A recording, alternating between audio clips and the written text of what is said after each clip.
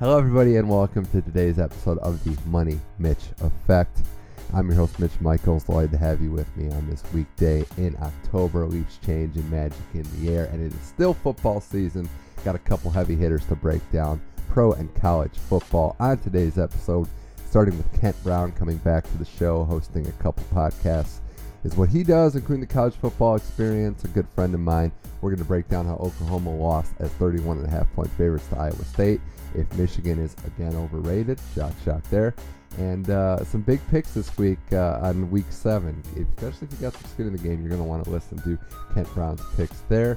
And then Adam Musto returns to the show to break down the pro game. We're going to talk about Mitchell Trubisky's, don't want to get that name wrong, debut with the Bears. He goes by Mitchell. I go by Mitch, he goes by Mitchell. Nothing wrong with that. And some other big games. Aaron Rodgers doing Aaron Rodgers things again. And the undefeated Kansas City Chiefs as the best team in the league with Alex Smith as the MVP. Yep, that is true. All things and more football on today's show. It's the Money Mitch Effect. I'm excited. You're excited. Let's start the show.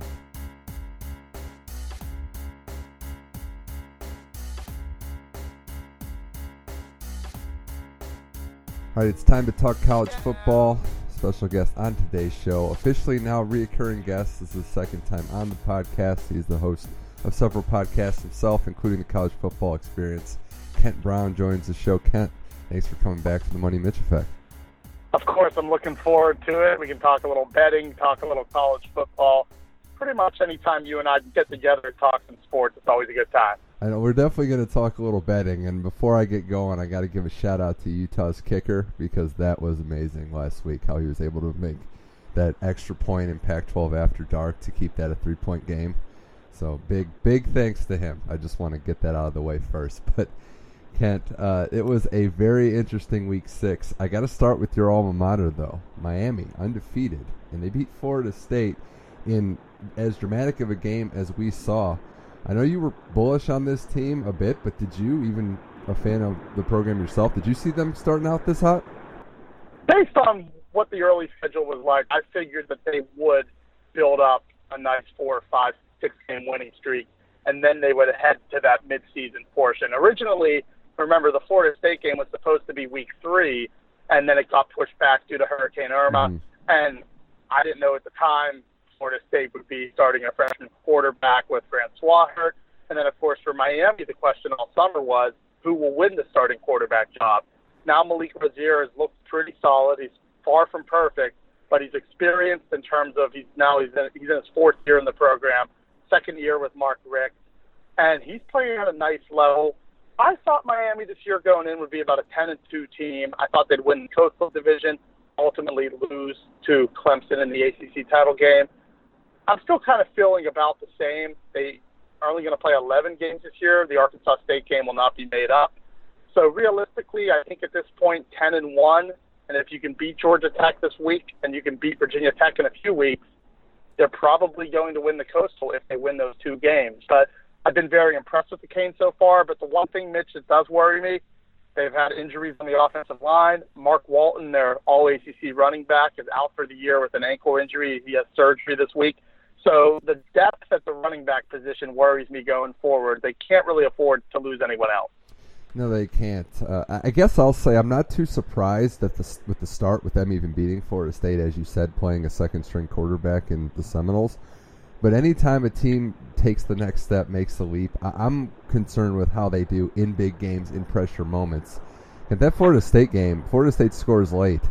I wasn't expecting Miami to just march down the field and execute like they did. I obviously know that Clemson is the class of this conference, but it's nice to see the Hurricanes at least back to a level of prominence. Now, on the Florida State side, though, another gutting loss for them. I didn't think Francois meant as much to this program as I guess he does. Do you think there's anything left to salvage for their season? I guess for them it's a matter of showing pride and potentially, they still have a chance to play Florida down the line. You win that game. That's always a huge win for the program. They still have Clemson. I don't expect them to beat Clemson, but maybe they'll make it interesting. There is a lot of NFL talent on that team. To me, whether Francois is in the lineup or not, the issue for Florida State is their offensive line has been underwhelming all year. Even when they lost to NC State or barely survived Wake Forest, the offensive line was losing that battle of the line of scrimmage. Last week, they started picking it up. They had a bunch of big runs. I think Cam Akers is one of the best freshmen in the country. He was the top-rated all-purpose running back coming out of high school last year, actually played quarterback throughout his career in Mississippi. But the guy's versatile. He had over 100 yards last week against Miami. He's averaging over 7 yards a carry. I think Florida State is a type of team that can probably still finish with 7 wins, maybe pull an upset along the way. But the offensive line has to get better, and it's been underwhelming the last couple of years. But to me, that's what they have to salvage. They still have Florida. They still have Clemson. They still have 5-6 games left. So I think for them to just phone it in would not be a wise thing. And Jimbo Fisher's also proven himself as a quality head coach. If you remember last year, Florida State lost a couple games early. A lot of people wrote them off. Beating Florida, going to the Orange Bowl and beating a Michigan team that was perceived as a near playoff contender. So I don't think they'll quite be that drastically good by the end of the year, but it wouldn't surprise me if Florida State turns it around, loses one more game, and finishes 7-4. Yeah, a lot of talent still on that team, but we still have to see what they can do, how they can manage some of the injury losses that they have. I'm glad you brought up Michigan because that's where I want to go next, Kent. And I'll ask you this, is Jim Harbaugh just completely overrated, or is he not a big game coach? I mean, this is a reoccurring theme with him against Michigan State and Ohio State now, 1-4 against those two programs. I thought he's been overrated for the last few years simply based on the fact of where people actually rate him. If you look at it, a lot of people say the best coaches in the country, Nick Saban, of course, Urban Meyer, of course, and then Jim Harbaugh usually gets mentioned as that next coach. He's certainly a good coach, and if you saw what he did with the San Francisco 49ers in the NFL, or if you saw what he did at Stanford, he does build programs up and make them better. But at Michigan right now, he's in year 3. Generally speaking, in college, year 2 and year 3 are where you get better. You don't make excuses about the past team. Remember, he inherited a team that Brady Hoke left that had a ton of NFL talent. All those draft picks from last year's team, I know him and his coaching staff helped make those players better and develop them, but those were Brady Hoke guys. Yep. Now you're seeing it in year 3. Where's his quarterback? He has a transfer in Will O'Korn, hasn't done much. He has a John O'Korn, I should say. He also has Wilton Spate, who hasn't done much. These guys are not great quarterbacks, and yet he's supposed to be a quarterback guru. He has not only one coordinator that's getting $1 million, he actually has 3 different assistant coaches. There's no other program in the country that has 3 different assistant coaches making over $1 million. A lot of teams don't have one. And yet, when they played Michigan State last week, the Spartans were the better team up front. They were more physical. They were the smarter football team. They had the better quarterback. They're probably not a better overall team than Michigan this year in terms of, I think Michigan State probably wins 7 or 8, maybe 9 tops. Michigan's probably a 9-3 type of team. But in year 3, Mitch, where's the improvement? How much better do they look? They're 1-4 against their biggest rivals. He lost his bowl game last year against Florida State. You mentioned it. Does he lose the big games? So far, that's been his MO, and I would say he is, as of now, overrated on the grand scheme of college football. I don't want to take anything away from Michigan State because they came in there, they won a game up against it. It was rainy. It was, tough conditions. I get that. But Michigan still leads the country in total defense. And what's the most shocking thing about all this, Kent, is the offense just looks so pedestrian. Not just this game, but look at all those first halves they had in weeks past. He's an offensive guy. That's the disconnect with me, what I don't understand, why this offense in year 3, as you said, still looks so bland and basically mediocre. Yeah, if you look at it in terms of year 2, year 3, Nick Saban was able to win a national championship in year 3. If you look at Urban Meyer, he won the national championship in year 2. Mark D'Antonio at Michigan State was winning the Big Ten in year 4. Even at Notre Dame, Brian Kelly made a national championship game in year 3. We've seen what Davos when he's done. Chris Peterson at Washington has turned it around very quickly. Yeah, the issue is offensively, they're very stale. They're very simple. And the offensive line, I mentioned Florida State earlier being underwhelming. Michigan's offensive line was not that good, and I watched them a lot. Michigan's offensive line against Air Force was underwhelming. Against Michigan State, they underperformed. Against Cincinnati, they had trouble in short yardage. And the red zone offense has been atrocious for Michigan. They're one of the worst teams in the country in red zone touchdown percentage. And that usually doesn't get better in the second half of the season. Generally speaking, you are who you are when you get to mid-November and mid-October. I think Michigan's a fine team. That defense, as you said, is awesome. There's no way anyone can blame the defense for what happened Saturday. But that offense, are they going to beat Penn State? Probably not. Are they going to beat Ohio State? I doubt it.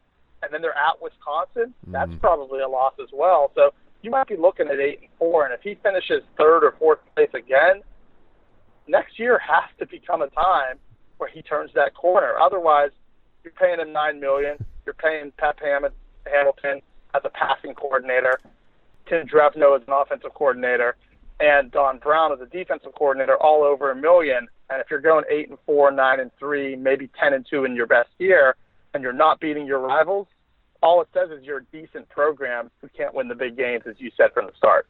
Yeah, it's they're an undisciplined team too. But if they finish third or fourth in the conference again, wow, we are going to be looking at some turbulent times in Ann Arbor. Well, in the division, in the conference, they might be the fourth or fifth best team. Yeah, that's true. It's a good point. Ohio State, Penn State in their own side. Michigan State, who they now have lost to. Tough times indeed in Ann Arbor. Still chatting with Kent Brown on the Money Mitch Effect. I want to switch to the positives now. In this college football season, we're 6 weeks in, but a big positive for the state of Washington, Kent. We have two teams from that state undefeated and in the top 10, 5th-ranked Washington and 8th-ranked Wazoo, Washington State. Should we have expected this at all? I know Washington made the playoff last year, but Washington State under a great coach and Mike Leach undefeated also. Or is this to be expected, or what's your element of surprise here? For Washington, there's no surprise. I feel like the Huskies, I picked them last year to win the Pac-12. I thought they were a year away. I really felt like 2017 would be their year. They were my pick to go undefeated this year, eventually make the national championship game and lose to Alabama. I'm very much sold on Washington. I love their defense. I love what they do offensively. They did lose one of their two starting receivers for the season a couple weeks ago, but Pettis is a nightmare to match up with. Gaskin's an awesome running back, and Jake Browning's just one of those solid, consistent. You look at his box score each week, and you go, that guy just always puts together a solid game. So for the Huskies, I'm not surprised at all. For the Washington State Cougars, I'm surprised. I thought they would be like a borderline top 25 team. They might win 8, they might win 9, they might win 7. And Luke Falk is outstanding. One thing they're doing, though, Mitch, and this is what is probably different between Washington State in 2017 and the Texas Tech teams that Leach had, or Washington State of a few years ago, they're actually really good up front. Against USC, it wasn't a surprise, or it really wasn't a lucky performance that they beat them. They dominated USC up front. They ran the football well. They have two sets of running backs that are very good. And then defensively, Hercules Mataafa is this 240-pound defensive tackle from Hawaii that's unstoppable. He's always in the backfield making plays. And their secondary, they recruit a lot of kids from Southern California that are speed kids at top programs out here that maybe get overlooked by USC and UCLA. They go up there with a chip on their shoulder, and they play hard. And Mike Leach is doing a great job. He went and hired a really good defensive coordinator a couple years ago. And the big difference is they're playing well on both sides of the ball up front. And that was not ever Mike Leach's MO when he was at Texas Tech. It was all about, can you outscore the opposition? Can you pass the ball 65 times, run it 12 times, and still win? Now they're running the ball probably 20 to 25 times, but they're picking up a lot of yardage. If you watch them against USC, there's a lot of run extension plays where they're throwing to the flat. There's bubble screens, shovel passes, things that are right near the line of scrimmage that are catching the defense off guard. So I am surprised by Wazoo. I love watching them. They're a fun team to watch. Washington, though, I have no surprise. I think they're one of the best 2, 3, 4 teams in the country, and I actually expect them to go undefeated heading into the Pac-12 title game. But it's been a great year for the state of Washington, and frankly, it would be awesome if that Apple Cup had a lot of playoff implications in late November. Oh, yeah, it's looking that way, too. And I agree, Washington's defense is nasty. Offensively, they didn't lose as much talent as many people would seem to believe. I guess, Kent, to me, Washington State, that win, you're right, they could have beat USC by more than the margin of victory 7. They gave a couple points up and a couple big plays, or else they're really dominant in that game. It's crazy, but I think I might be more impressed, though, with what they did last week against Oregon, going on the road. I know it's not the same old Oregon, but it's the typical letdown game that immature programs tend to have. They go on the road to Oregon, and they just beat them down. So I was impressed. This is a team that's figuring it out. Mike Leach is just a winner. And, yeah, I'm with you. I want that Apple Cup to be 2 undefeated Washington teams at this point. And what's impressive about that win against Oregon as well was that was their first road game. They opened the season with 5 home games. A lot of times if you get very comfortable at home, you haven't left, and you go into any environment, it might be tricky. They went into one of, if not the toughest environment in all of the Pac-12. And I understand it was Burmeister, a freshman, making his first start for Oregon. They were down to the third-string quarterback. Royce Freeman was banged up. That's what you do against a team like that. You don't just survive. You go in, you dominate. If you're a true top 10 team, you play Oregon on the road with a third-string quarterback, you should beat them by 3 touchdowns. But I'm with you. I was extremely impressed with that. I thought it would be a nail-biter game, and it was anything but. Wazoo jumped them early, held that lead, never gave it up. And, yeah, they've been, as you mentioned earlier, have they exceeded my expectations? Have they matched them? They've certainly exceeded any expectation I could have had so far through half the season. So let's look now, Kent, at the Big 12. Still talking with Kent Brown, host of the College Football Experience, on today's episode of the Money Mitch Effect. And Oklahoma loses as a 31.5-point favorite to Iowa State. Ken, here's a little stat for you. 7 straight years Oklahoma has lost to somebody as a double-digit favorite. It's improbable that they do that, and this game in particular makes no sense. I know we follow it a lot, college football, but I was completely stumped that this happened. Yeah, I didn't get to see the game at the time. I've now seen highlights and certainly read about it, and just an awful loss. Any way you put it, that's the type of loss that can't happen.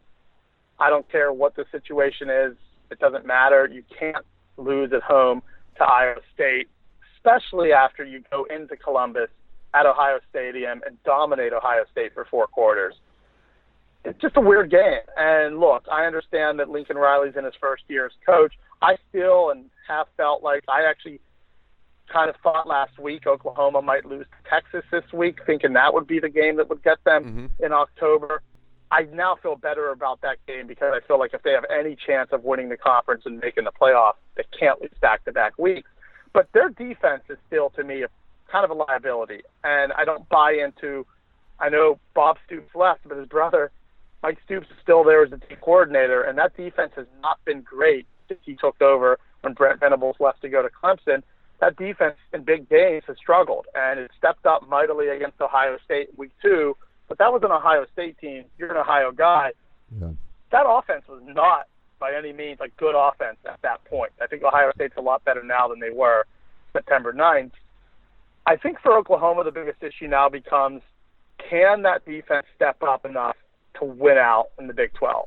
Because if you look at it, they still have TCU, Texas, Kansas State, a potential showdown with West Virginia that will be tough, Oklahoma State, which is going to be brutal in Bedlam, and then also a potential rematch against one of those teams in a Big 12 title game.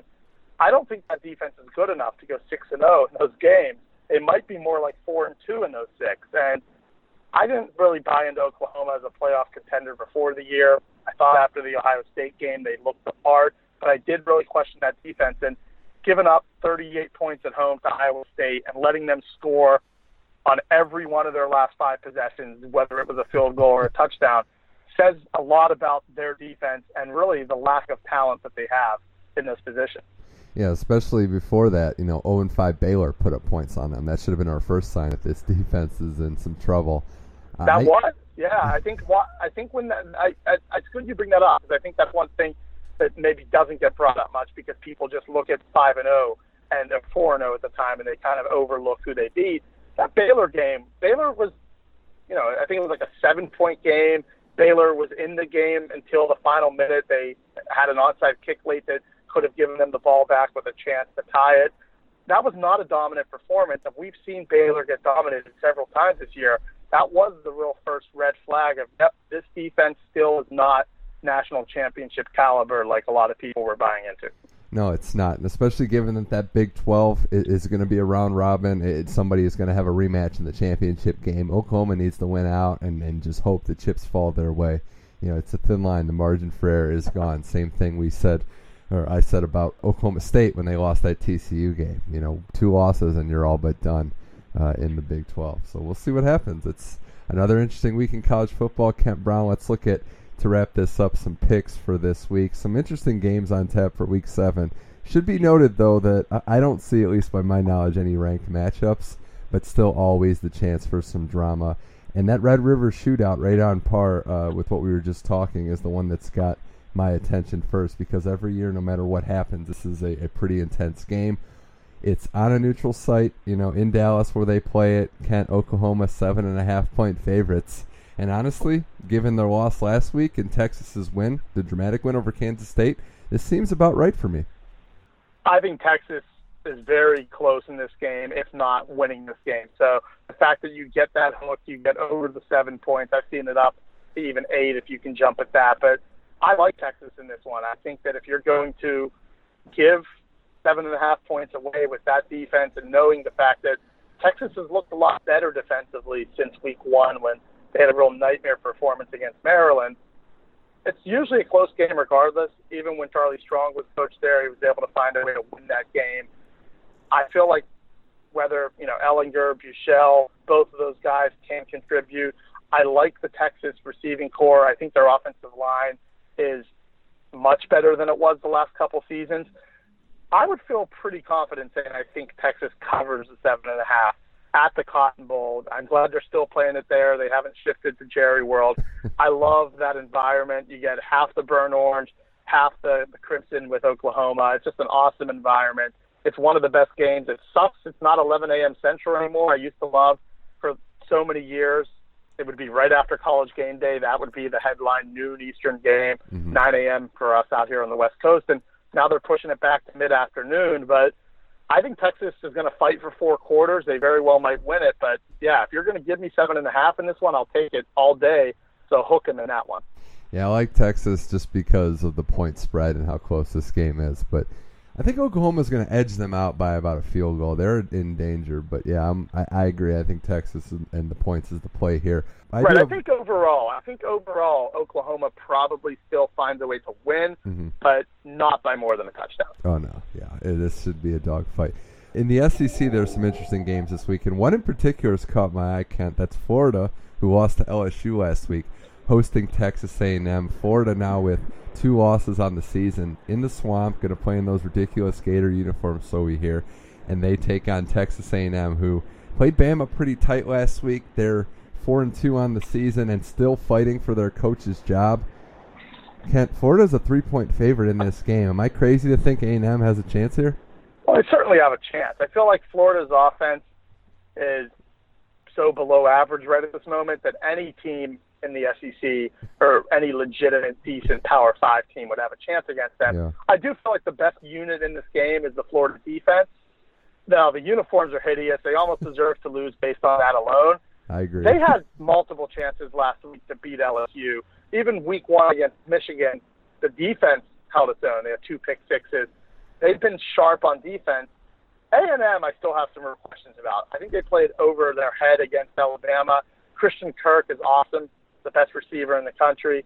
Kellen Mond has been fine. Travion Williams is a good back. But I don't see them scoring unless they force turnovers, which is very probable against Florida. I don't see them scoring more than 20, 21 points.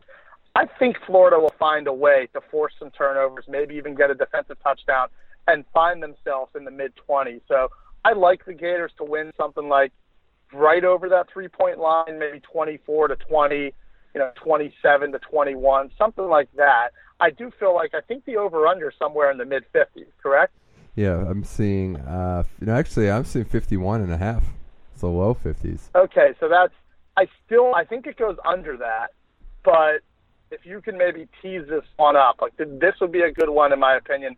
You tease that over-under up to like 58.5, and then maybe you tease A&M to +10, and all of a sudden, I don't think Florida wins by 11 or more, and I don't think this game ends up in the 60s. So that's probably would be my wise bet on this one, is tease the over up and then bet under. So under 68.5 or 58.5, and then make A&M plus 10 or plus 10.5, depending on where you can get it. And I'd feel pretty good about that. I think Florida wins, but I don't think it's the prettiest game on the schedule. And with those hideous uniforms, it's almost an unwatchable game. Yeah, I guess I'm just at a point with these middle-of-the-road SEC teams where the points look good no matter who you have. But yeah, Florida, if they're going to bounce back and make a run at it, especially with how Georgia's doing in the SEC East, they need to take care of business at home. A&M is an up-and-down season, as we know. Another program in the SEC that may be coaching for their job this week, Tennessee, taking on South Carolina at home. The line opened at 1.5 from what I'm seeing. It's up to 2.5 now. New quarterback, lots of turmoil at Rocky Top. What do you like here, South Carolina or Tennessee to cover? I mean, I wish I could say neither. Yeah. That would be the easiest thing. So it's easy. Just one of those games. In all honesty, it's kind of in a void. Like, I would not feel comfortable putting any money on either of these teams. But if you're going to ask me right now, Tennessee minus 2.5, I'd go South Carolina there. I think Tennessee is starting to work its way towards being done.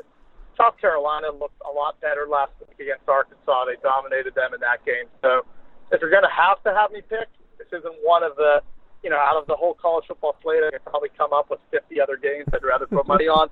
But I would take South Carolina in this one because I buy into their quarterback more intently. I don't necessarily think that Guarantano's making his first start for Tennessee is necessarily a savior for that team. And their defense is lousy. You can run the football on them. I expect South Carolina to know that and probably find a way to win in Neyland Stadium. Yeah, it's a sad state of affairs, but hey, sometimes the bad teams make the most fun betting outcomes, as we know. 3 more games I want to get to before I let you go. Kent Brown on the Money Mitch Effect. And I'm bringing this game up for a specific reason. Stanford's 10.5-point favorites over Oregon, the little Pac-12 game after dark. But I want to know what the record has to be for Stanford, for the Cardinal, for Bryce Love to win the Heisman Trophy. Because we see what he's doing. He's like 200 yards ahead of everybody else in the country rushing. I think he's right there. I think as of now, it's Saquon Barkley and Bryce Love as your top 2. So he's very much in the mix. In a perfect world, you wouldn't think wins and losses should matter, but to a lot of the voters, it does. But I think if they're 7-5, that will hurt him. But if they're 9-3 or 8-4, and he continues to put up 180, 210, 150, and he's averaging 8, 9, 10 yards a carry. Right now he's well over 10, but eventually he'll come below that. I think he'll be in the mix. It also depends, too, is what does Saquon Barkley do the rest of the year? Is Penn State undefeated? Are they a 10-2 team that maybe loses to Ohio State and then trips up to somebody else along the way? Then all of a sudden, it's not like his wins and losses are so much better either. And neither guy's a quarterback. So when you look at Bryce Love, ultimately it's up to the rest of the team to kind of provide him the holes for him to get through. And he's doing it. When you give him a lane, he's making the best of that. But as a running back, you can probably get away with a few losses. I mean, if you look last year, Lamar Jackson ended up winning the Heisman. His team had 3 losses. So it wasn't inconceivable for a non-playoff contender to win the award. So I think if Bryce Love keeps doing what he's doing, he'll be a finalist. He very well might win it. But right now he's second, I feel like, on most people's list. When you see the straw polls, it's usually number 1, Saquon Barkley, and at this point, number 2, Bryce Love. Yeah, I think there too. I would put Barkley just ahead of him, but what Love's doing, it catches a lot of people off guard, whether that's because a lot of his games are later and they're not being watched by the majority of the public. But hey, I think Stanford's going to cover here. I think they're going to beat Oregon, and I like Love to really put on a show again. 2 more games left. Southern Cal USC takes on Utah. This was supposed to be a ranked matchup of the week, but Utah didn't hold up their end of the bargain last week. 13 points for USC at home. Are they back to being this much of a prohibitive favorite? I mean, they haven't looked as great as people thought they'd be this year. No, I don't think so. I think USC has some serious issues in terms of if the people are still thinking a national championship threat, I'm not buying that. Certainly, if they win this game, will most likely win the South Division and get to the Pac-12 title game. With USC, if you've watched them over the years, especially against Utah, which is in their division and frankly has probably been their biggest challenger in the South Division the last few years. Utah is a physical team that seems to win that battle up front. The same way I mentioned earlier about Washington State, when they played USC, they were able to win the line of scrimmage. Utah, I understand they lost to Stanford last week, and that was a game that, you know, if they are a true Pac-12 champion contender, they probably win. But I'm with you. 13 points is way too many. I'll expect the Trojans to get the W and move to or keep alive their national championship hopes and get 6-1.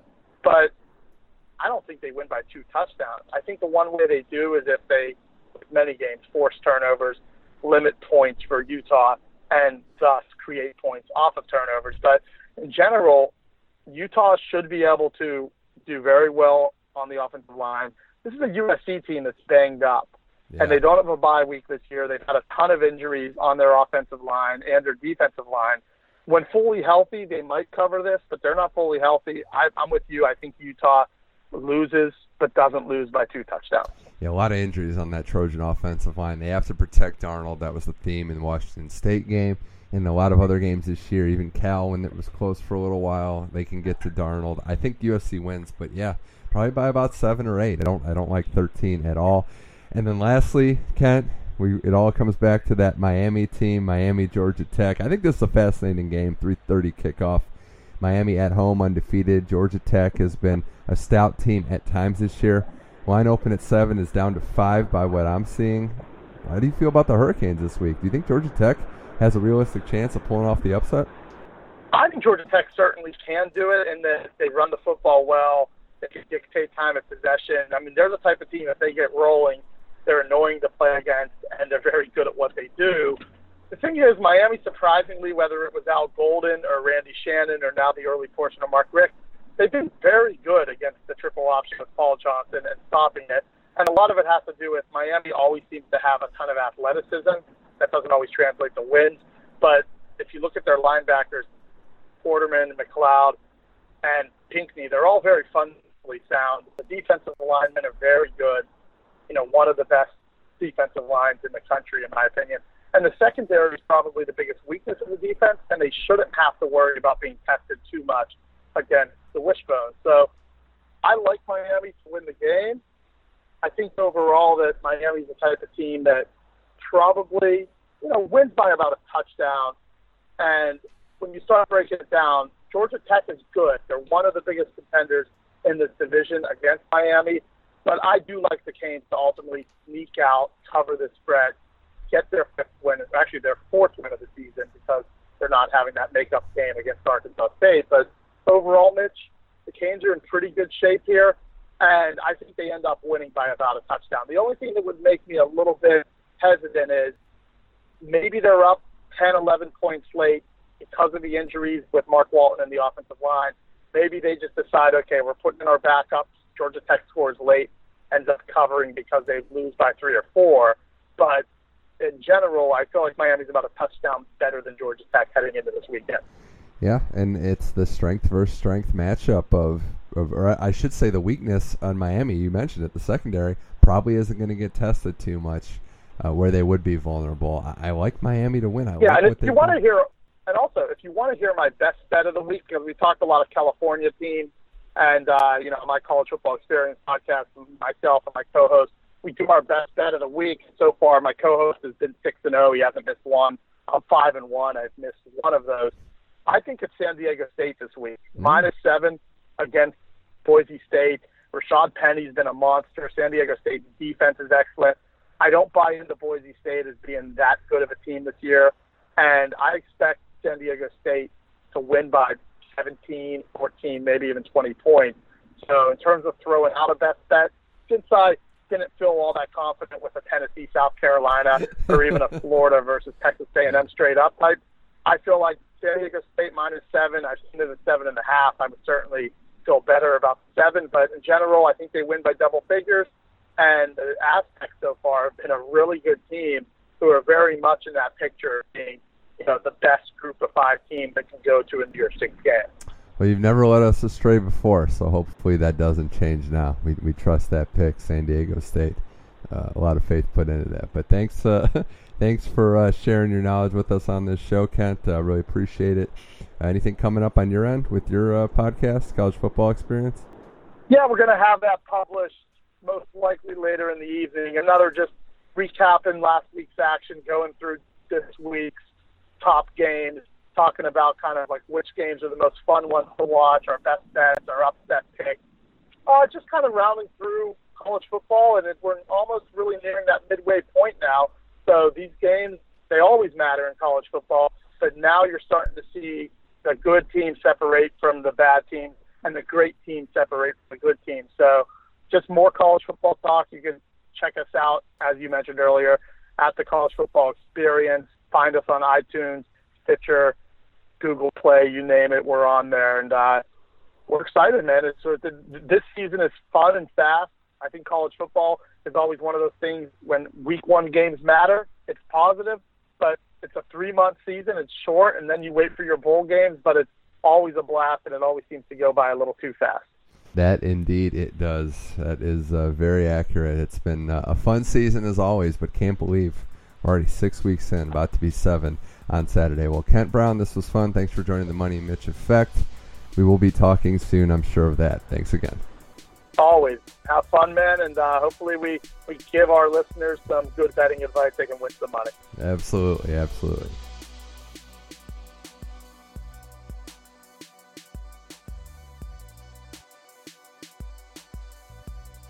All right, big thanks again to Kent Brown, and a reminder you can catch the College Football Experience, his podcast, on all the platforms that podcasts are available. You got a lot of pressure on you, Kent, now. Don't let our listeners down with that lock of the week with San Diego State, but in all seriousness, thanks again to him for coming on the show. All right, now we're going to go to the pro game. It's the return of Adam Musto. Week 5 of the NFL season is in the books. A lot to discuss. Chiefs, best team in football. Alex Smith is the MVP. Strange times indeed. Is that for real? One-on-one with Shaquille O'Neal? No, but anyway, Aaron Rodgers destroys the Cowboys' hopes in the last minute. The Cowboys, are they in trouble? Are the Panthers and Eagles legit NFL teams? A lot to discuss. Got Adam Musto back to do that on the NFL. Here's Adam Musto now. Money Mitch Effect.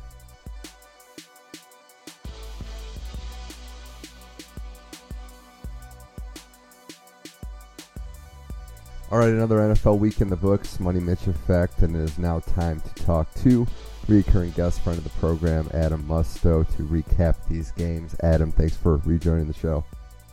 Definitely, thanks for having me. It wasn't the best night for some of our local sports teams. When we record this on a Monday, we'll try to make do, and we're recording this right on the heels of one of the more interesting, uniquely interesting, I'll say, Monday Night Football games in recent memory.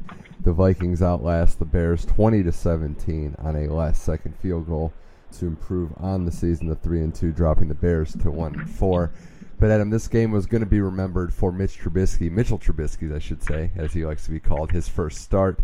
And the results were not that great, showed some promise, but a tough night for him, a tough night for a lot of players in this weird game that had punters throwing touchdowns, choreographed celebrations, interesting two-point conversion plays. But in the end, the Vikings win. Trubisky doesn't play that well. What was your reaction as a Bears fan to the first game of Trubisky on this Monday Night Football? Yeah, I did see some upside. I think that what really showed is obviously the Bears are lacking in a lot of different areas. I think the defense has been a pleasant surprise this season.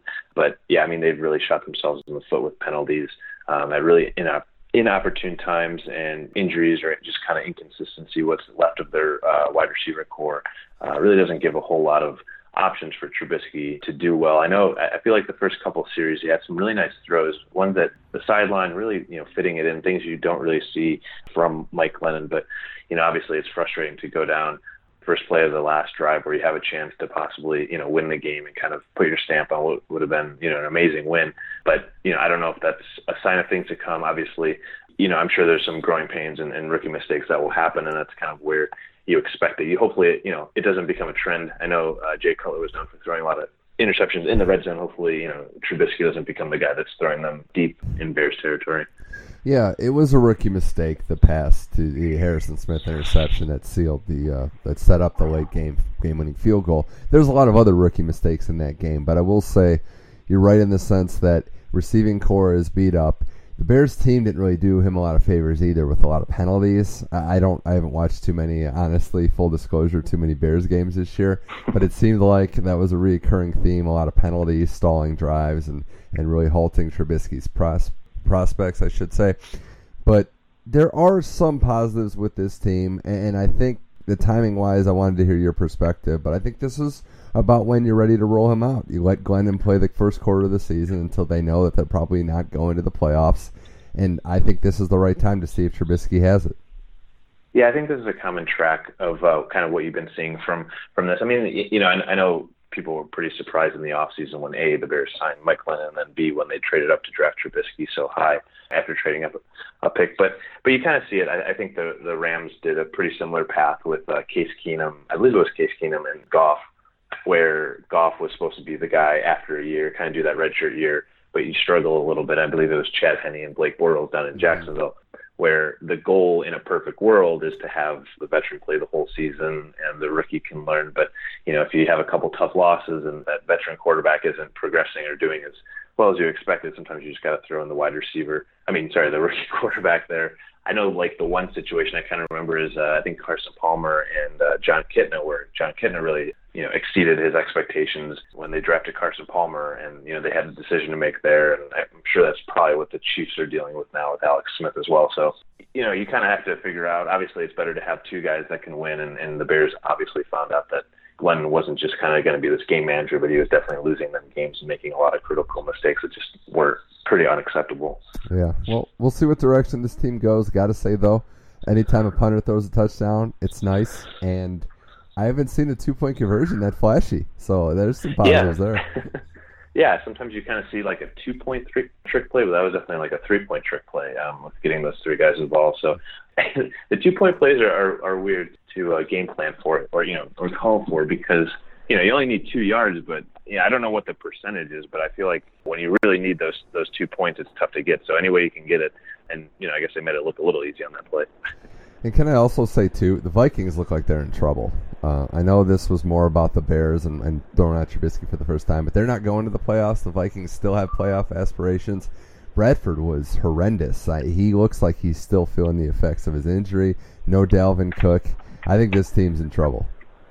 Yeah, I think the Dalvin Cook injury was huge. I haven't gotten to see them play a whole lot this season, but it really looked like he was really finding his groove, so that was a devastating injury for them.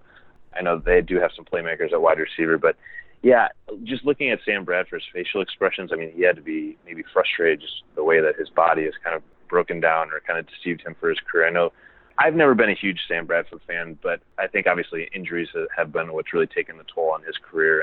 And if he's healthy his whole career, I don't know if it's that much different, but he has proven that when he is healthy, he is, a serviceable quarterback that can kind of, manage games and if you put him, in a good system with some playmakers, then he can kind of right the ship, but just hasn't been able to get it going and, really haven't played a whole lot of meaningful games. I think his rookie year, he had a chance to make the playoffs last week of the season, didn't do it. And I don't know what's next for him if, he can kind of keep this up if he's going to be injury prone all the time. Yeah, it's going to be an interesting one to see. He didn't even finish the game. Keenum, and that was the right move. Zimmer had to get a change there. Bradford didn't have it, and Keenum actually won them this game. But long-term perspectives, not looking good. Well, let's continue on. Yeah, go ahead. I was just going to say, it definitely looks like it's going to be a two-team race in the North between the Packers and Lions. And, I expect the Packers to pull away in, meaningful games. I think they'll definitely get it done. But, I don't know, maybe this is the year that the Lions would have a chance. Very optimistic, saying it's even a two-team race in that division. I don't know. It's the Lions could still push for a playoff spot, but I think we all know where that division is headed yet again. Yeah. I do want to say, though, in regards to the injury theme, unfortunately that happened again. Last week was a bad one. This week probably was even worse. And we saw it, Adam, on the Sunday night game, especially the Chiefs and the Texans. The Chiefs winning a shootout over the Houston Texans. But the bigger story in that game was not that final score frame of 42-34, but it was that Houston defense, again ravaged with 2 season-ending injuries to that defense. Whitney Mercilus and J.J. Watt both out for the year. It was a brutal, brutal day. And I got to ask you from the Watt perspective, because this is a guy that we know is somebody that is the face of the league, is one of the best defensive players we've seen. but he's out for the year again. And now we have to ask that terrible question, is this going to be a recurring thing? Is he going to ever get to that full J.J. Watt dominant status again? I think, unfortunately, it's a fair question. Yeah, definitely. I mean, obviously he's a monster when he's playing, but you just wonder if that toll does take a toll on a body like that. He's had back problems, right? That was another thing in his past. Yeah. Yeah, I know that, that could be definitely pretty serious. So you don't really want to mess around with that. And yeah, it is frustrating, as a football fan, because I know we talked about it before, but there's just some guys, and obviously I'm sure we'll talk about Odell Beckham, but guys are the face of the NFL. And I think just guys that football is better and football is more fun when they're in the lineup. And unfortunately for the Texans, it's got to be frustrating for them because they have these three monsters with Clowney, Merciless, and Watt, but it seems like they're never able to get them all right at the same time. When they do, they can really, really be unstoppable. Now it seems like they kind of have the offense going, which they've been missing the last couple of years.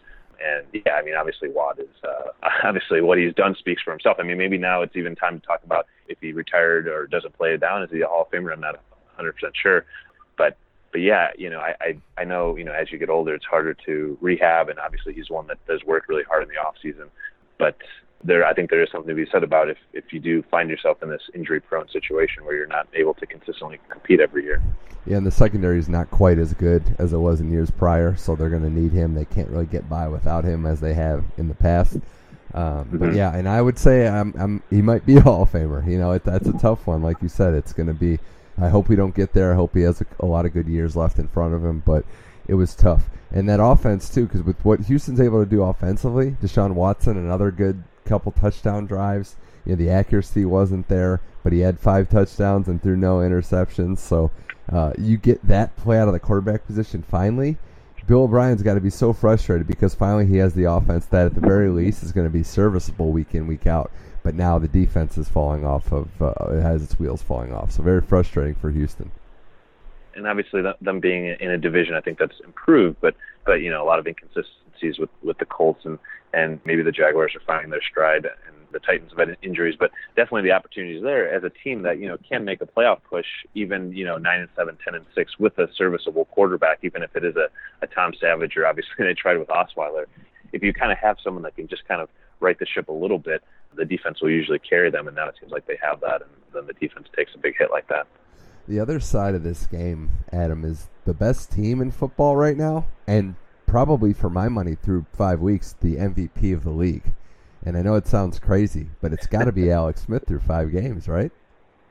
Yeah, I think, I didn't think about it that way. It's weird to say that or think about it, but I guess when you really go down the list, I mean, he's really improved his game in the deep ball and what he's done for the Chiefs offense. And obviously, last of the NFL's undefeated team. So there's always that thing in the back of your mind that creeps about, how is this team going to do in December and January? But they're setting themselves up nicely, and I know they've struggled still at home in the playoffs, and it's way too early to talk about that anyway. But if they can get people in at Arrowhead, that's a tough situation to play in, even though that hasn't obviously been a sure thing in the playoffs. But yeah, I mean, I don't know what it is with Alex Smith. I don't know if it's all because of the pressure of drafting Patrick Mahomes or just kind of it's his time, because it's hard for quarterbacks that are at that age to just kind of flip the whole thing that they've done their whole career. But I'm buying it. So so far so good. And I think another thing to keep in mind is having a dominant and also available through 5 games running back in Kareem Hunt. I know he had Jamal Charles, but Charles was injured a lot. He has a true bell cow in the backfield. That helps. Tyreek Hill as a weapon. Some of the receivers that are underratedly good. I'll say they're not, obviously great receivers, but they're good enough. Travis Kelce as a weapon. And he's got Andy Reid calling plays for him. So I don't know if it's all. I think there's a pie chart. I don't know how the percentages work, but what Andy Reid can do offensively has never looked better than it does right now. Because that defense got scored on a lot, and they still didn't let it phase them to the tune of 42 points and a QB rating for Smith of 130. Yeah, this is definitely not your old school Kansas City Chiefs team where they're eking out these 13-10 wins, and yeah, it's a good point, with what Andy Reid has done in his career, and it's kind of all working, and they're able to find these late round guys and kind of put it all together. I think you really have to give the Chiefs, management and coaching and football operations a lot of credit for what they've been able to accomplish, really kind of flying under the radar, I think, over the last few years. Yeah, and you mentioned the losses at home and the playoff struggles. This might be the best year. I mean, who is that team? The Patriots don't look like the Patriots. The Steelers are in a world of trouble. I think everything's lined up for them to be their year, even if their defense isn't as good. I don't see the other team out there that would scare them anymore. Yeah, and maybe this is what they have to do to win in the playoffs. You can't become really conservative, and obviously, going back to Marty Ball in the '90s with the Chiefs, but I think that's kind of what Alex Smith and maybe the book on him and Andy Reid have been a little bit in the playoffs where you kind of tighten it up. But if they can keep opening it up in the playoffs, I think this is their formula to winning, and maybe that's why they haven't succeeded over the last couple of years. We'll see. Well, the Chiefs look good. Only undefeated team left through 5 weeks. 5-0 are those Kansas City Chiefs. Money Mitch Effect NFL Week 5 recap with Adam Musto. And Adam, let's talk to what was, I don't even think it's an argument, the game of the day on Sunday. It was another Green Bay-Dallas classic game.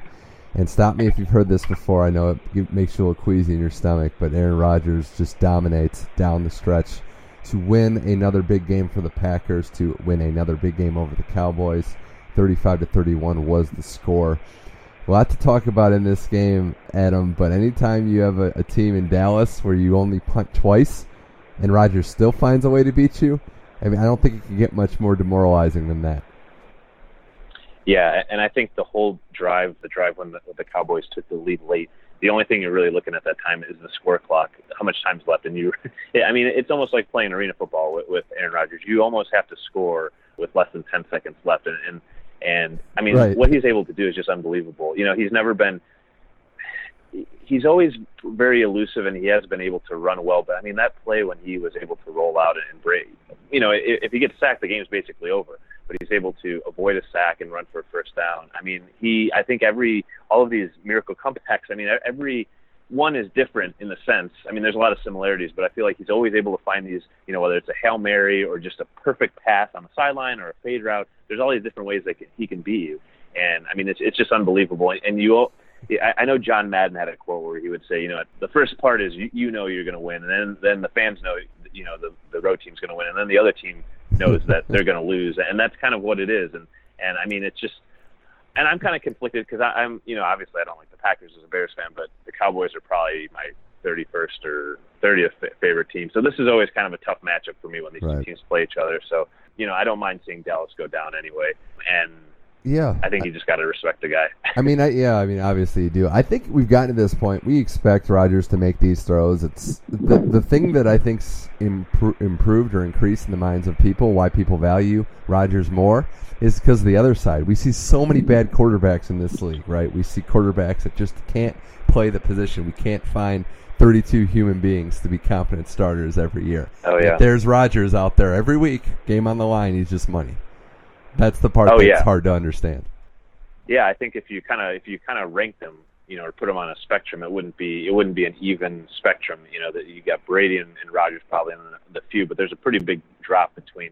And we're talking now a lot about quarterbacks and what weapons they have, whether it's the coaches, how they use their running backs. But it seems like whoever you put in with Rodgers, it's going to work. And I haven't been a huge fan of Mike McCarthy. I think that Rodgers really carries that team, obviously, but somehow it works. And I know a lot of fans kind of give him flack for having some inconsistencies in the playoffs, but what he's been able to do with not a whole lot of help around him has just been, unbelievable. And it's so dangerous.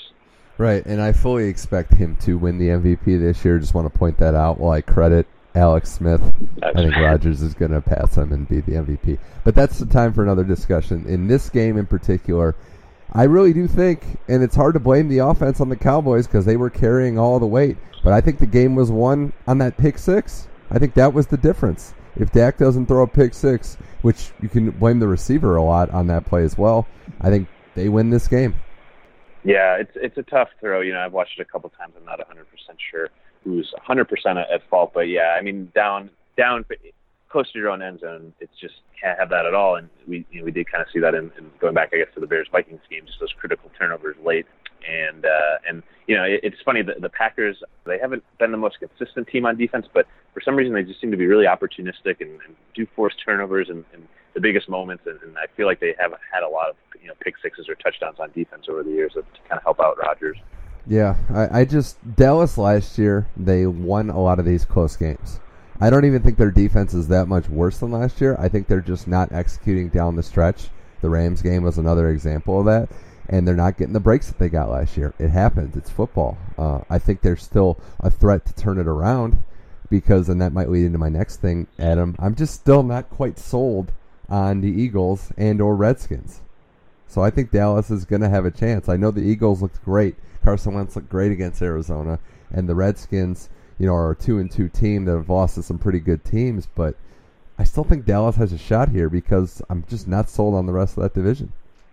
Yeah, I mean, the Eagles have been impressive, and maybe I'm just not giving them credit, but I don't know if their schedule has been, and Arizona is kind of a weird team to judge because you kind of have pretty high expectations for them, but we've seen them drop a lot of either. Exactly, yeah, of course. So I think there's still time to kind of figure out who the Eagles are, and if they, because I think over the last couple of years we've seen a lot of inconsistency from them, where they'll have blowout wins, but then drop some really critical games. So. And this is obviously down the stretch. The NFC East has always been really competitive. And, going back to the Redskins, I think this is also where Kirk Cousins, I feel like we've been saying it the last few years, but he can kind of, earn himself some more money. Obviously, it's not a bad situation playing on these franchise deals each year. But I think that's what the Redskins are really looking for before they commit to him is, because it's one thing to put up stats and a few wins in September and October. A lot of people do that. But I think, to really earn your keep is, when you're – you see it with obviously New England and Green Bay where they're just – you expect them to win the division every year, and you don't have to worry about them in these late season divisional games where everything's on the line, that the pressure, that the situation is going to be too big for them. Yeah, I think there's going to be some big divisional games down the stretch. Dallas will have a chance. Cousins, can he prove that he's worth the long-term money? We'll see. All right, Money Mitch Effect, Adam Musto. I want to keep it moving. Actually, that last team in that division we didn't talk about, the biggest disaster of an NFL season so far, has to belong to the New York Giants, a team with Super Bowl aspirations when the season started. They lost to the winless Los Angeles Chargers at home and lost 3 receivers. That has to be a record, Adam. 3 receivers to season-ending injury in the same game. Maybe it's not a record. You might know more than I would there. But the Chargers get their first win. And this isn't about the Chargers, Adam. Rivers barely played well. They squeaked by a win over a bad team that was breaking down. I don't expect much out of them going forward. But this Giants team, this is a collapse of epic proportions. Now Beckham's going to be out for the year. That game on Sunday could have been an era-changing game. I don't expect McAdoo to be around much longer, and it could have ultimately closed the book on Eli Manning. Yeah, I thought McAdoo, at least, and I think this because the Giants had confidence in them, and I think generally they do make pretty good decisions in the front office. But yeah, it just hasn't worked. And I go back. I think when I was on your show last year, I don't know if I was talking about that. I'm really not a huge fan of Eli Manning. I know, some people are dead set that he's a Hall of Famer because of the Super Bowl wins, but outside of those 2 games, I don't really know what he's done. And I don't know if he's been that relevant. I don't know who's been more relevant over the last half decade, the Bears or the Giants. Right. They just haven't. They win the Super Bowls when they're in them, but then they have these long. And obviously they were in the playoffs last year, but they didn't win a playoff game, and it's just kind of so bizarre how you can beat the undefeated Patriots, but just week to and it's just so much different comparing him to Peyton Manning, how you just had the consistency and you knew every year you're going to get 10 to 12 wins, and so I don't know if that would be out of line to call him just woefully overrated, and that's just kind of how he's been his whole career, but it definitely has surprised me that they're 0-5. But yeah, I don't know, where to go from there. I don't know if there's a whole lot of upside left for him. Yeah, they're going to be looking at that quarterback class, I think, in this draft. And really, I think a more fair thing, maybe not saying woefully overrated, but if a guy like Jay Cutler would have got hot in the playoffs twice, he would have been Eli Manning. He'd have been better than Eli Manning. That's pretty much it. Yeah, definitely. You just kind of have. Some guys are gamers, or some guys are just cool when the situation's right. And I was watching one show about some draft picks that flamed out, and sometimes they just start right away, and either in a bad situation on a bad team, and it kind of affects them their whole career. And then other guys just kind of are cool as a cucumber and get the job done. And we think about he's had Beckham for the last few years, and it still hasn't been a whole lot of consistency. So if you can't do it with look at what Matt Ryan and Julio Jones have done, and Roethlisberger and Antonio Brown, and it's not a very difficult task for Eli Manning over the last couple of years. No, it isn't. And Beckham's injury is just a gut punch, not a good thing for the league and for that team especially. You always got to be worrisome when it involves the feet and legs of a receiver, somebody that relies on speed like that. So hopefully he can do well. But and we'll see what happens there. There are some surprise teams though, Adam, in the NFL, and I think one of them off the top has to be the Jacksonville Jaguars. What they did to Pittsburgh. I know Pittsburgh, it doesn't seem like they're the normal Steelers team. They're 3-2, but their 2 losses have come to the Bears and the Jaguars. Pittsburgh was at home against Jacksonville. They lose 30-9 in a game where Ben Roethlisberger had a stat line of 0 touchdowns, 5 interceptions, 2 pick sixes. Just a horrendous day for Big Ben. And even he, after the game, was saying how bad it was, how bad he seemed. Maybe he didn't have it anymore. But I have to think a lot of this is to do with that Jacksonville defense that maybe not so quietly anymore is one of the best units in all of football. Yeah, I think they've drafted really well in the secondary, and that's been they're just able to shut guys down, and I think they have a lot of upside with the young guys that they have. And on the other side of the ball, definitely going into this game, if obviously I'm sure 95% of the people, if you had said, well, one of the quarterbacks are going to throw 5 interceptions and another team's going to run for over 200 yards, you could probably figure out what those 2 teams are going to be, and they're not, what ended up happening. So, yeah, I don't, obviously it's going to be tough to see if the Jaguars can. Bortles kind of continues his inconsistency, and I don't think, obviously no one's going to argue that he's lived up to his expectations, but Fournette and Ivory can probably carry the team and see how long it goes. This has all the makings of a Brock Osweiler special. They don't need Bortles to do too much. You have a defense that's phenomenal with, Jalen Ramsey, maybe the best corner in all football already. A.J. Bouye was a great pickup. They drafted so well in the front 7. But you have Leonard Fournette also showing that he has something to say about the rookie running back class. You really don't need much there. Jacksonville can, especially with their schedule, get to 9-10 wins. That might be enough. On the flip side, Pittsburgh just looks like a team that maybe will get into the playoffs, but not really a threat to do much. This isn't Jacksonville. This is a team that wanted to win the Super Bowl, realistically thinks they can win the Super Bowl, and that's just not good enough. Yeah, I mean, it's just kind of bizarre because when you look at them, I mean, they still have the pieces in place. I mean, they have arguably the best wide receiver and probably one of the best running backs and definitely an upper-tier quarterback, but for whatever reason, it just hasn't really worked this season. The consistency, I mean, obviously, I feel like that's kind of the case every year where they kind of struggle a little bit throughout. It's definitely the case last year, but they get into the playoffs and they're still a dangerous team. And there is, I think, some of that veteran leadership can carry a team through the playoffs. But, obviously they do have higher expectations, not just to be a wild card team and win a playoff game or 2.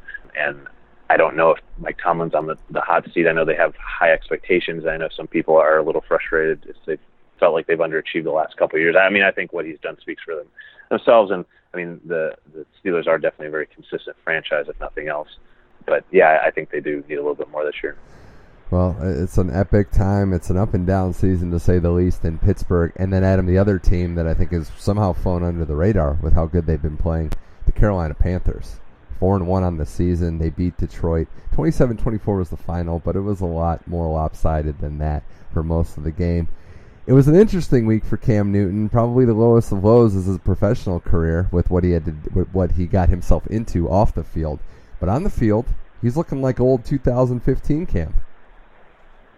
Yeah, I think, like you said, I mean, it is kind of weird to say that, they're flying under the radar. They're Super Bowl, but yeah, I mean, you don't really hear about them. I think, I don't know if people just kind of forgot about them or when the dad went out, kind of Cam went out. But yeah, I think he's, it's tough to say, obviously, with some of the stuff he's done off the field, but I think that it took me a little bit to buy into him, and I know like his style was a little different when he's coming out of the NFL, but I think they're getting their wide receivers right, and obviously losing Greg Olsen was a big blow for them. But yeah, I think after their 15-1 year a couple years ago, it's you shouldn't just forget about them and throw them in the pile.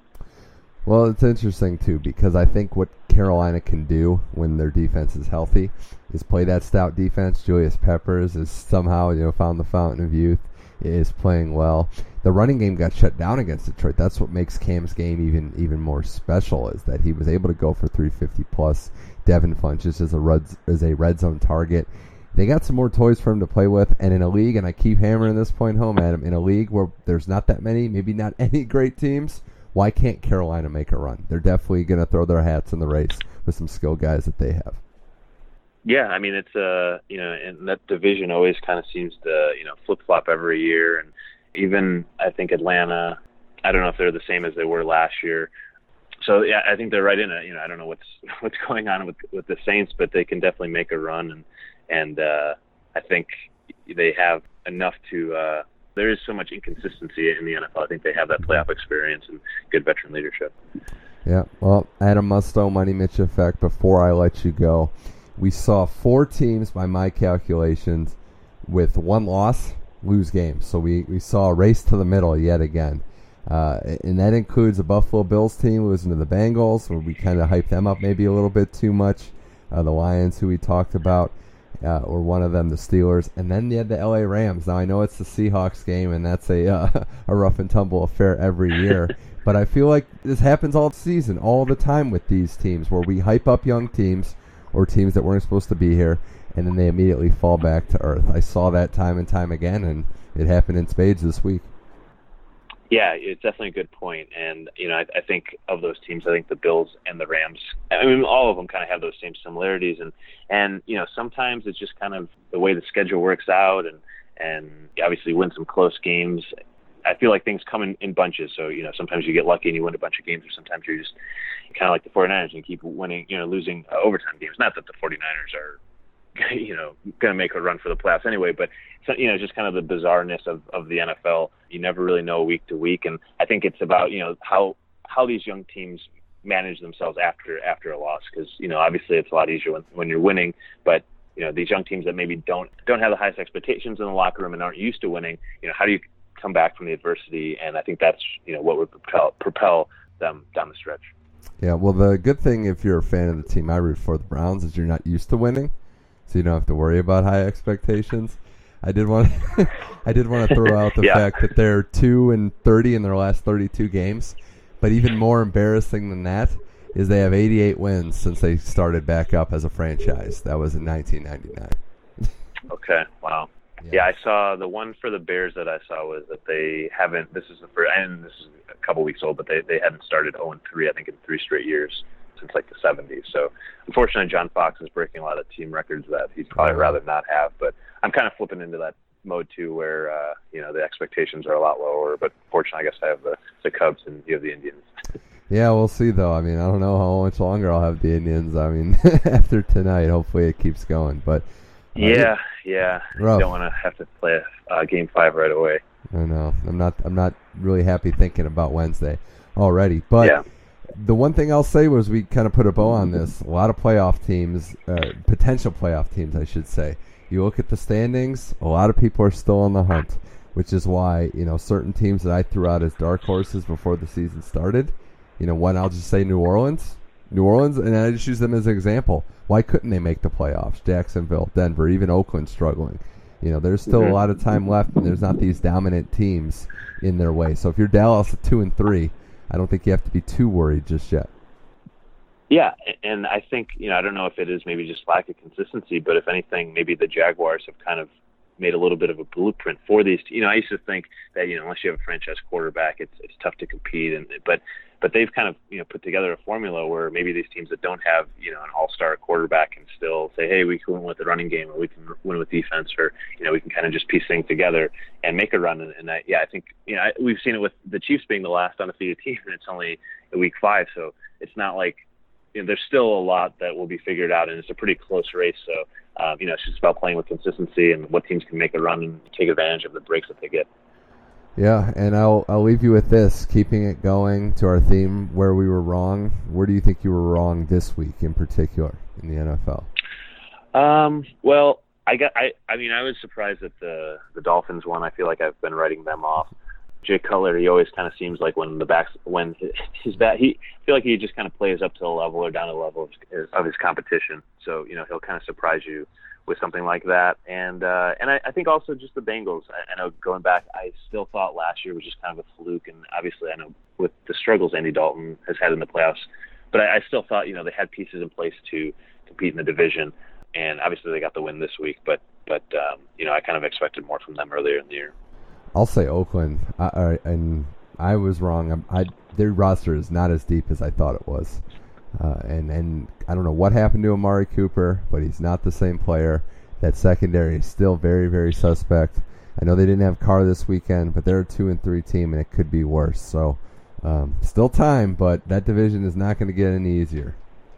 Yeah, that's a good point. I mean, obviously, Connor Cook wasn't the answer from what we saw in the playoff game last year, but they have a lot of good pieces in place. And, Jack Del Rio, I don't know if he was the coach that can kind of get you over the hump, but yeah, I feel like, they're stacked in the running back position, and their defense was pretty good. So, they're definitely in a big hole now.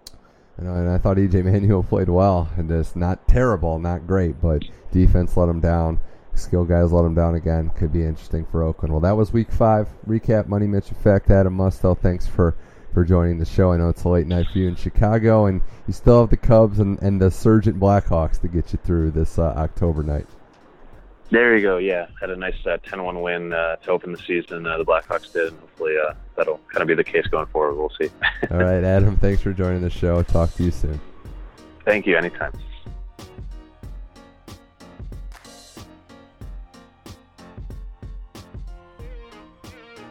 And that's a wrap for today's episode of the Money Mitch Effect. Thanks again to both guests, Kent Brown and Adam Musto, for appearing on the show. Baseball games today. Indians could go out. It's a winner-take-all game between the Indians and the Yankees, so I'll be freaking out all day. Hope you enjoy the game, and hopefully the pitching matchups go in their favor for the Indians. It hasn't looked good the last two games. I'm nervous. I'm freaking out. I don't know what's going to happen, but Indians-Yankees, sudden death baseball, nothing quite like it. Cubs-Nationals also taking place very soon. So enjoy the baseball playoffs. We got football all weekend. It is a great, great time of year. You can catch the podcast, Money Mitch Effect, on iTunes, SoundCloud, and Google Play. Leave a rating, a review, subscribe, do whatever you want, but hopefully you spread the good word about this podcast, and we will see you next time. Enjoy all the sports that you take in this weekend. Until next time, I'm Mitch Michaels. Thanks for listening to the Money Mitch Effect.